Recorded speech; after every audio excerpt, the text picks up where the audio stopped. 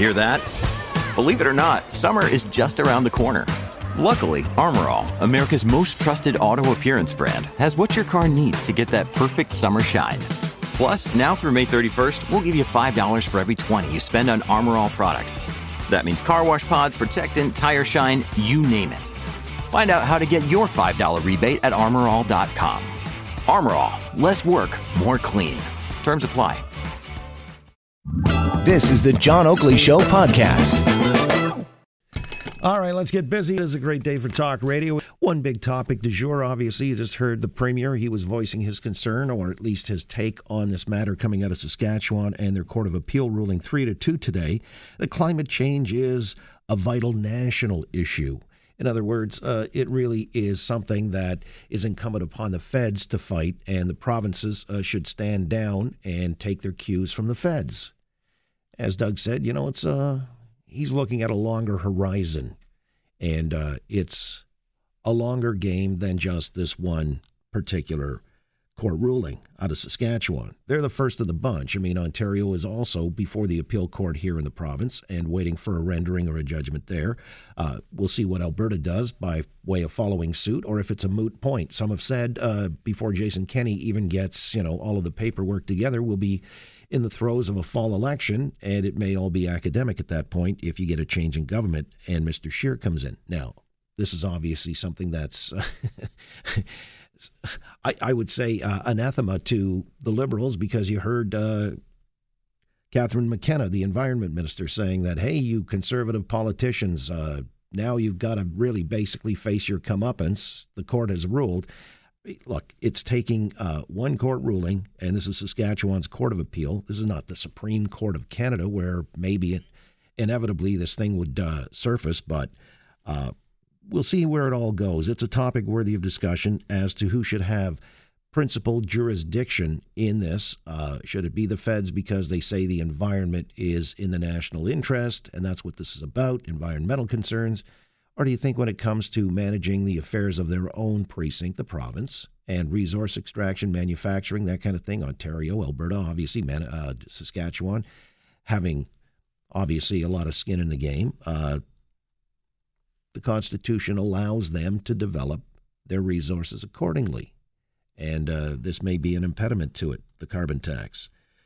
We'll have to see how it all plays out and what your interpretation of those matters are. On another thing involving the Prime Minister and the Liberal government, apparently the Conservatives have now sent a letter to the RCMP, and they want them to investigate whether Justin Trudeau broke the law by accepting family vacations on the Aga Khan's private island in the Bahamas. Peter Kent is spearheading the initiative. He's a Conservative MP for Thornhill, and he's joined the Oakley Show at Global News Radio 640 Toronto. Peter, good to have you back on board. Good afternoon. It's always a delight, John, and thank you very much.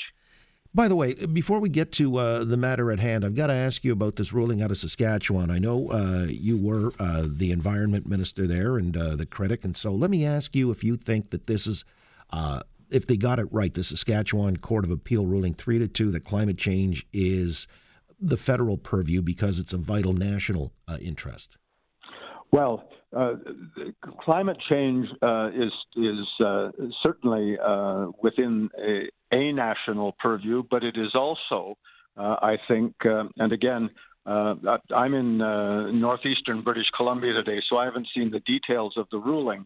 And certainly, as federal, as a former environment minister myself, we did have authority in areas of emissions reduction, tailpipe emissions, on legislation eventually banning any new coal-fired electricity generating stations.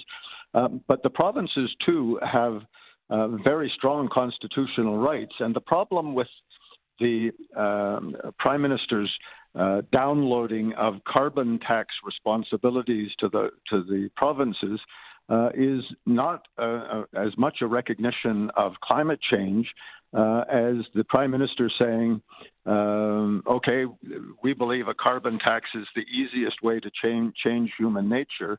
And basically, he started at a price per ton, which is a nuisance for most of us, although it does impact terribly negatively on people living close to the line, commuters, and small businesses, for example.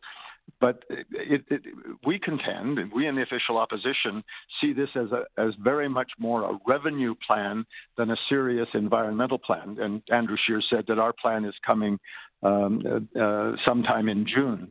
But it will be closer to the sorts of environmental regulations that we had that actually apply to the big emitters, not just to soccer mums and seniors trying to pay for their home heating bills, and for small businesses. So I think that the ruling, in one sense, is important, and I'm sure we'll hear more from Saskatchewan and provinces representing the majority of Canadians in the days to come in their response to that. But this is hardly the final word on the Prime Minister's attempt to download carbon taxation on provinces in place of a responsible, meaningful environmental plan from the Liberals themselves. Well, that's what Doug Ford was saying as well. I mean, this is just the opening shot, I guess, with Saskatchewan's Court of Appeal. But boy, Catherine McKenna, the way she was making it sound, it's like this is now the final ruling, and you conservative politicians, stand down, sit down, shut up, and just follow, take your cues from us. But what's interesting? The dissent here found, or rather the majority found, that this isn't a carbon tax in a constitutional sense, but a regulatory charge on emissions. You see, that becomes... Well, it's not. I mean, it's not. I know it's not. Right. And to change human nature, I agree with economists. An across-the-board shotgun tax, carbon tax, is the easiest to apply. But in the Liberals' case, Minister McKenna and the Prime Minister, the Liberal leader, have exempted the big emitters because they are critical to the country's economy and security.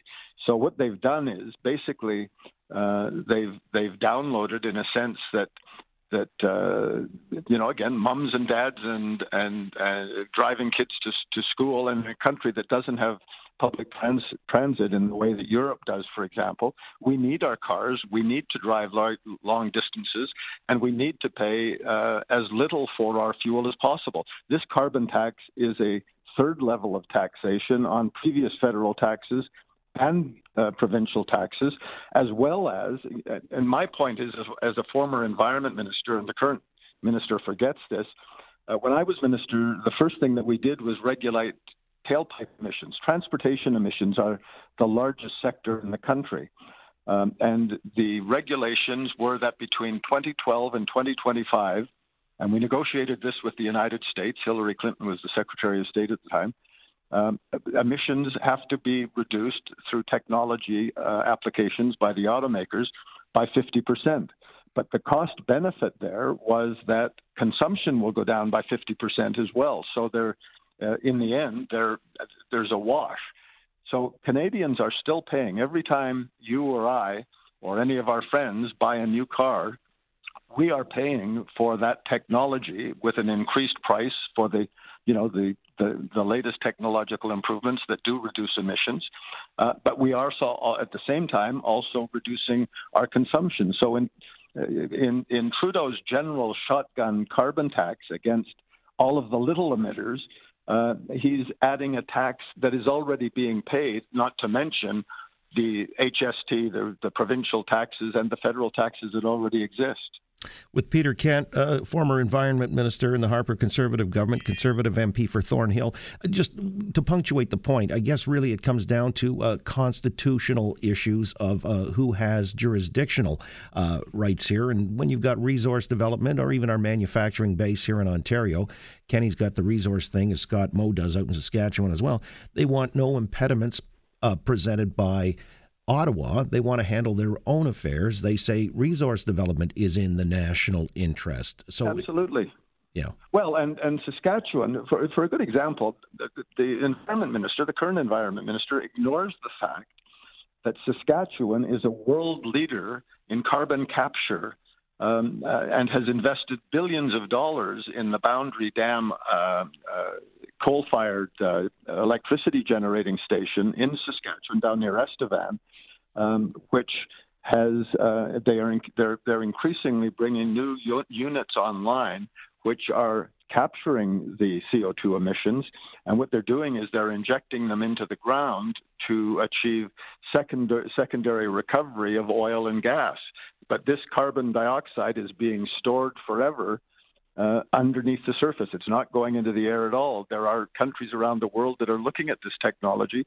The environment minister and the trade minister and the prime minister should be more intent on trying to get China, the biggest polluter in the world, to buy this sort of carbon capture and storage technology, rather than going the simple route, virtue signaling, saying all the fine words, signing the Paris Agreement, spending hundreds of thousands of dollars in the course of celebrating that party, and then really doing nothing other than downloading responsibility on provinces that may already have their own quite logical and quite efficient and more efficient, more emission reducing plans of the principal emitters than what we see now with this shotgun carbon tax. All right. Hey, speaking of partying and good times, Peter, I've got to ask you, what's the thinking here now? The Conservatives want the RCMP to look into whether Justin Trudeau broke the rules and the law when he went to the Aga Khan's private island there in the Bahamas on more than one occasion. I guess it was 3 times in total, right? 3 family vacations with I think with a fair hospitality market equivalent beyond $1 million. Well, certainly the Prime Minister has been found guilty, the first Prime Minister in Canadian history to be found guilty of violating 4 sections of the Conflict of Interest Act. And I know a lot of Canadians were disappointed that the RCMP under the former commissioner did not open a criminal investigation because they believe, and I have long believed, that there were violations, possible criminal violations under Section 121 (1) of the Criminal Code. But we have a new RCMP commissioner. We also have a wealth of new information and understandings of the Prime Minister's disregard for the law through his behavior and the behavior of some of his ministers in the SNC-Lavalin corruption scandal, as well as information that came out from a really long delayed access to information request by Global Television, which confirmed that the RCMP had been involved for 9 months planning the logistics and the security situations for the Prime Minister's illegal trip to the Aga Khan's island. And we know that the RCMP, and because of this, I suggested in my letter, I respectfully suggested that if the RCMP commissioner decides that an investigation is warranted to avoid any appearance of conflict of interest, that the RCMP refer responsibility for the criminal investigation to the Ontario Provincial Police. Interesting. Well, all right. So you think there's not only smoke here, but potentially fire. We know that. Yeah, I think. Well, the Prime Minister has demonstrated virtually from the early months of his government that he has complete disregard. He talks about high ethical standards in the mandate letters and in some of the legislation and his cooperation with the ethics commissioner, but he regularly disregards that. I mean, the what has happened and what has yet to come to light in terms of his and his ministers' behavior in the Admiral Norman scandal. And their reluctance to provide Admiral Norman with the information and the data and communications he needs, the documents for a proper defense in what is, I believe, a matter of political vengeance. But in the SNC scandal, in the leaking of and smearing of a former candidate for the Supreme Court of Canada, that Canadians need to have their belief in the integrity of Canadian government and the justice system. And I think that while it's an election year and the Liberals dismiss it and they say, oh, it's all over, the ethics commissioner resolved it with his Trudeau report, but there's nothing in the Conflict of Interest Act or in criminal law that says that the ethics commissioner his authority supersedes the criminal code. Well, as a matter of fact, when you've got the ethics commissioner, I guess, who cited the prime minister on 5 different occasions for violations, but you're saying this one is more egregious. It's something that may have broken the criminal law, and you want the RCMP to investigate. How soon do you feel you'll hear from them? Well, I'm waiting. The commissioner's office confirmed receipt of the letter yesterday before I spoke of it in question period. And we also have an additional motivation for the RCMP commissioner's consideration is the federal court's ruling that the other side of this scandal, the lobbyist in this matter, the Aga Khan and the Aga Khan Foundation, the federal court has now ordered, just in the last couple of weeks, that the lobbying commissioner, who said there was no evidence of the sort of benefit or monetary value that she would be interested in. So the former lobbying commissioner did not proceed with an investigation on her side of that illegal vacation. So now the new commissioner has to reopen that investigation, and I think this is a prudent time for the RCMP. Well, how much has the government given to the Aga Khan Foundation? It's in the tens of millions, is it not? Oh, absolutely. No, absolutely. And the Aga Khan Foundation is a wonderful foundation. We supported it. Prime Minister Harper supported it. Right. The Aga Khan Foundation does wonderful things. But at the time that the Prime Minister and the Prime Minister's wife and family and friends and other members of Parliament enjoyed his hospitality, they had 2 applications before government for many millions of dollars for two separate projects. Well, that sounds like a conflict on the face of it. We'll find out. We're going to watch this one closely. Obviously, there are more shoes to drop. You referenced the Admiral Norman case. So no, absolutely. It's going to keep you busy on the opposition benches. Peter, a pleasure to talk to you, and I appreciate your time, and we'll follow up. Absolutely. Thank you very much, John. You got Peter Kent, Conservative MP for Thornhill, former Environment Minister. Thanks for listening to the John Oakley Show podcast. Be sure to rate, review, and subscribe for free at Apple Podcasts, Google Podcasts, and anywhere else you get your on-demand audio.